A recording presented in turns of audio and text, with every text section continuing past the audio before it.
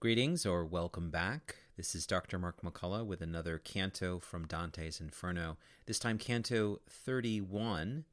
And with the 31st canto, we're entering into the final stretch of the entire Inferno and also into the lower hell and into the last circle. I will be reading from Mark Muse's translation of the Inferno, and after offering some of my commentary, notes, questions, and thoughts for future discussions. The very tongue that first spoke, stinging me, making the blood rush up to both my cheeks, then gave the remedy to ease the pain, just as, so I have heard, Achilles' lance, belonging to his father, was the source of pain, and then of balm to him it struck. Turning our backs on that trench of misery, gaining the bank against that walls it in, we cut across, walking in dead silence. Here it was less than night and less than day, so that my eyes could not see far ahead. But then I heard the blast of some high horn, which would have made a thunderclap sound dim. It drew my eyes directly to one place, as they retraced the sound's path to its source. After the tragic rout, when Charlemagne lost all his faithful, holy Palladians, the sound of Roland's horn was not as ominous. Keeping my eyes still turned that way, I soon made out what seemed to be a high clustered towers. "Master," I said, "what city lies ahead?" "Because you try to penetrate the shadows," he said to me, "from much too far away, you confuse the truth with your imagination.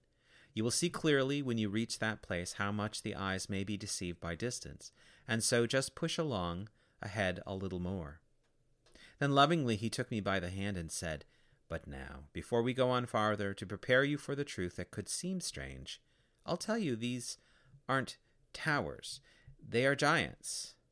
They're standing in the well around the bank, all of them hidden from their navels down. As when the fog begins to thin and clear, the sight can slowly make out more and more what is hidden in the mist that clogs the air. So as I pierced the thick and murky air, approaching slowly closer to the well, confusion cleared, and my fear took on more shape.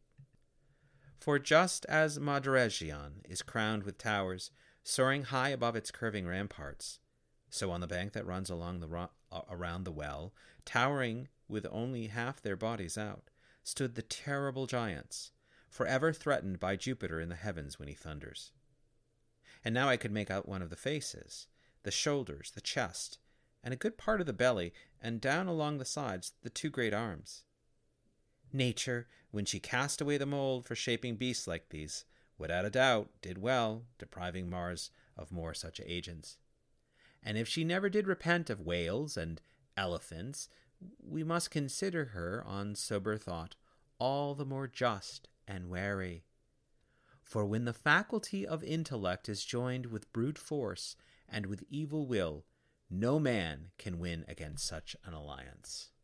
His face, it seemed to me, was about as long and just as wide as St. Peter's cone in Rome, and all his body's bones were in proportion, so that the bank which served to cover him from his waist down showed so much height above, that 3 tall Phrygians on each other's shoulders could never boast of stretching to his hair, for downward from the place men clasped their cloaks, I saw a generous 30 handspans of him.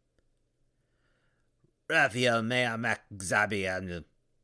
He played these sputtering notes with prideful lips, for which no sweeter psalm was suitable.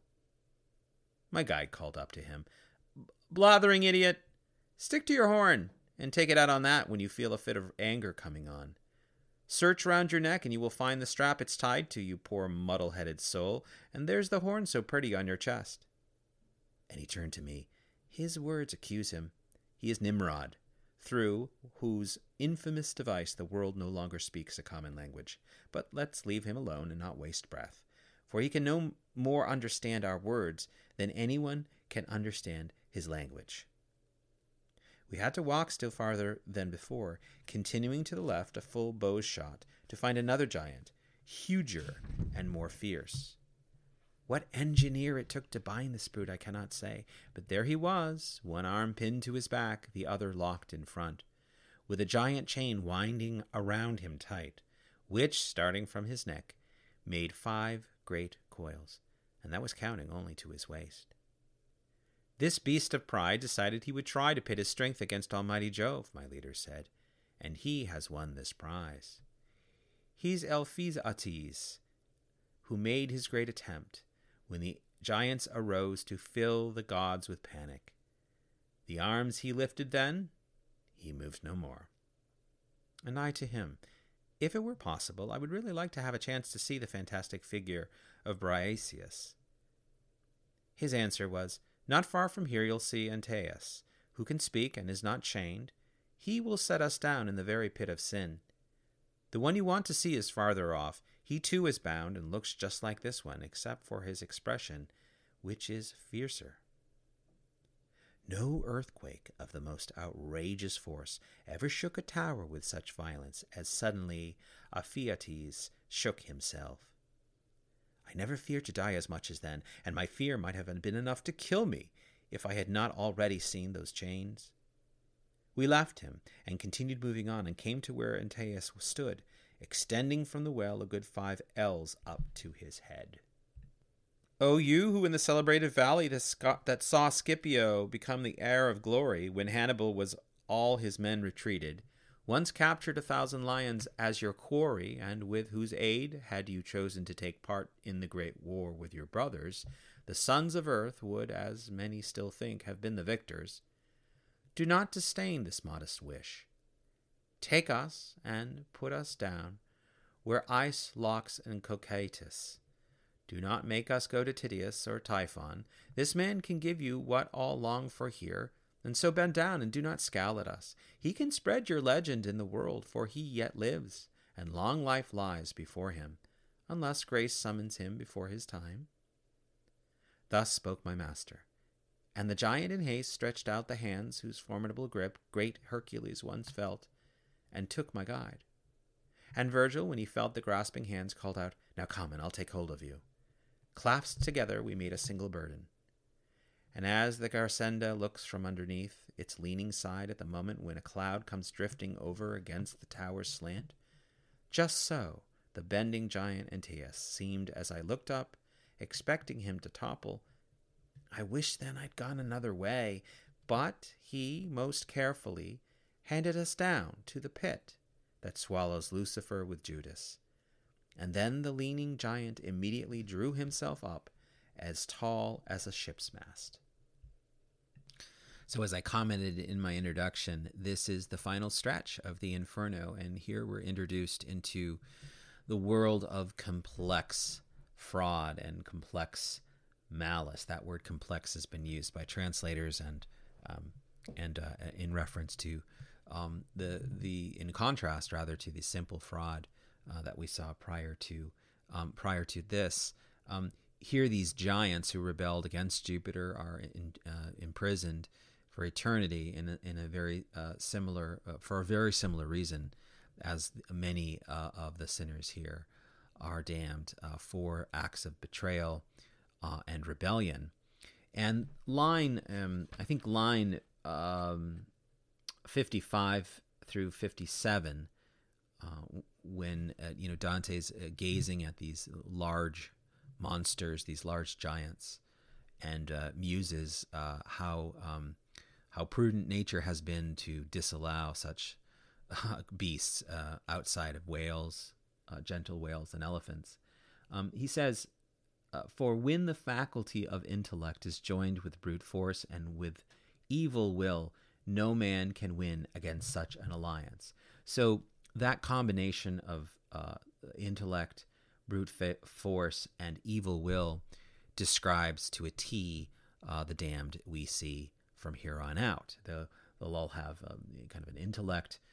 They will their force or their violence will be present and clear, and their intention, their malice, their evil will also be clear. So, any of the damned that we see in these final cantos of Dante have clear will for evil ends, malice, maliciousness, also overwhelming and tremendous violence, and a kind of perversion, we might say, of intellect. And so there's a kind of admiration. And we're even introduced here at the end of Canto 31 to who we will see in Canto 34, Lucifer and Judas. Of course, figures that represent intellect, brute force, and evil will. So when these are combined in such a person, in such a monster, in such a figure, no man can win. And Dante says here that nature did well, depriving Mars, the god of war, with any more agents. Now I just return to my Hollander translation for these same lines 55 through 57, and Hollander translates that passage, "For when the power of thought is coupled with ill will and naked force, there is no refuge from it for mankind." Not all difference, but I like the last line of Hollander. There is no refuge from it. That is these evil giants, and then applying to the betrayers in the ice below. And there is no refuge from it for mankind. And it reminds me, which not so much reminds me, but it points towards an enduring issue that Dante has throughout the Inferno, and really even continues into the Purgatory, which is the question of why there is so much evil currently in his world. Why are things so bad? And it makes it sort of this line, "There's no refuge from it," is just another way of saying that is why cannot man have refuge from this kind of brute force, evil will, and sort of power of thought. And it's going to be a question, an issue that haunts Dante all throughout the Purgatory as well. And he's going to get an answer to that from Marco the Lombard. But it's something to look forward to, and I can see on this reading, my reading of Canto 31, that this is a place where this question is perhaps percolating in Dante's own mind. How can he answer the question to the prevalence of evil in his contemporary world? Now, the set pieces to Canto 31 are quite brilliant and also repeat the pattern Dante has followed throughout the Inferno, which is to offer two kinds of analogies, one classical and one medieval. And he does this here in the beginning in lines 1 through 6 with the mention of the lance of Achilles. It's the classical allusion. And this lance of Achilles both wounds and heals simultaneously. So this is the analogy made for Virgil's embarrassing sort of stare and words at Dante at the end of the last canto.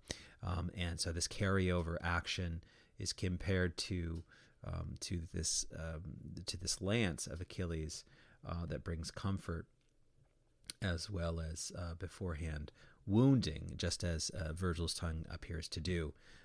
Virgil is held in such high esteem by Dante that every moment with him, threatens to descend into kind of embarrassment on the part of the poet, and yet that very embarrassment can be healed in the act of a smile, and that's what we saw in the last canto. The medieval allusion here that's given is one to the Chanson de Roland, which is the Song of Roland, and Dante would have known this text probably in a very different form than we know today. But We do know that the character of Ganelon, who betrays Charlemagne there at the beginning of the Song of Roland, is alluded to here. And it's an amazing allusion, because it's not just simply a small and simple detail to the issue of the horn and these kinds of things, but it actually sets up the action and the drama that is to come.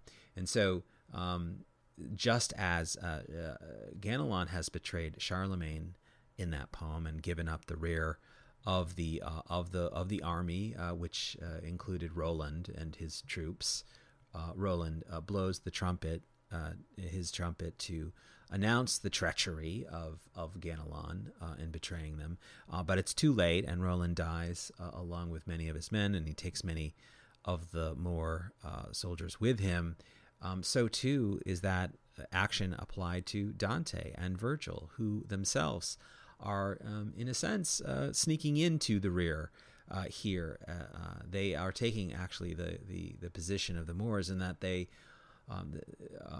are kind of themselves sneaking up to the giants, and this will later be seen with Virgil's taunting of a giant. Why don't you go ahead and blow your horn? Blow your horn, of course, too late, because we're already here. It also introduces us, of course, into the realm of treachery, and treachery as opposed to simple fraud. This is not just counterfeiting, producing dollar bills in your basement, or predicting the future wrongly, claiming to have such powers but not doing it in hopes that you can have an advantage over your victim. But this is treachery. These actions, this naked power, as Hollander translates that passage, affects a great deal of people. So just as in that medieval poem of Roland, where his troops are massacred by such a treachery, so too the evil here that is committed offends and affects, offends God the most and affects man the most. Treachery, and it's difficult to water down the word treachery, and so these allusions here kind of set the stage for Dante and Virgil's encounter with the giants. So Nimrod, who is this giant that Virgil sort of insults, treats him like a drunk, a drunk partier at New Year's Eve or something, telling him that he can't, make a good speech. This speech is just jumbled material, and different commentators have said different things. There has a long tradition of translators and commentators attempting to make out Raphael me amek zabi almi. Musa says it's nonsense and it's not worth engaging in. Hollander, in my translation, says, well, yes and no. I mean, it is nonsense. We're not meant to understand it correctly, but there's enough there, including Raphael, the name of the archangel, to indicate that what Nimrod has done is he's perverted language. So it is a kind of inversion of something meaningful, not just simply randomness, but some kind of almost making sense here. And if anyone is interested, take a look at Hollander's breakdown of that. And if you have something in your own commentary for this, Dante was considered, I think, more adept at languages than he really was, including Hebrew. I don't think he knew it as well as maybe some of his contemporaries or post-contemporaries thought he did. But it still doesn't mean there's something there. Also, speaking of Hollander and his commentaries, one I was just laughing to myself of how crazy this whole engagement that Virgil has with Antaeus, and reminded of Ulysses, the Ulysses episode in Canto 26, where Virgil, of course, who wrote about Ulysses and had made him infamous in a sense, right, in the Latin-speaking world, has now the job of, in a sense, flattering Ulysses in order for him to speak. It's a very similar situation goes on here with Antaeus. And I'm laughing at the notes that Hollander wrote because unlike Ulysses, who Virgil wrote about, Virgil did not write much of it, Antaeus. And in fact, he has a kind of a difficult job here at the end of the canto. He's attempting to persuade Antaeus to pick him and Dante up and bring them and place them down into this treacherous zone. But he's kind of already insulted him. And so what does he do, after you've insulted someone, like he insulted Nimrod? It's a little bit more subtle with Antaeus, but he basically says, well, you lost a great war and you didn't actually participate in defending your brother. So what is he to do? Well, Virgil sort of turns on the rhetoric, and in turning on the rhetoric, Hollander points to the kind of implicit and deep allusions to Lucan. Lucan, who himself, the Roman poet, Lucan himself, who did tell the tale of Antaeus and the lion killer, or the lion killer. And it was Lucan and not Virgil who explicitly compares Antaeus favorably to Bryaceus. And so it's an interesting deep cut here, allusion of Virgil kind of taking on this kind of rhetorical persuasion. He's trying to persuade him to do his bidding, and he does so in a way that references a poet that Virgil himself would have been familiar with, Lucan. So that persuasion, by the way, isn't all that successful. Virgil kind of fails to completely succeed. And so what does he do? He says, well, look, I got this guy here who is alive, and he will spread your fame throughout the world if you do this for him. So the exchange here, the win-win here is you give us passage, and we will be sure that your fame you will be celebrated back on earth. It's so incredible to me that any of these characters in hell would care about such things. Why do they care about fame, and why do they care about their reputation back on earth? In one sense, it's just Virgil doing what the classical poets have done, what certainly we see in Homer, where Achilles' interest is not in ruling the underworld, but rather hearing about his fame back on earth.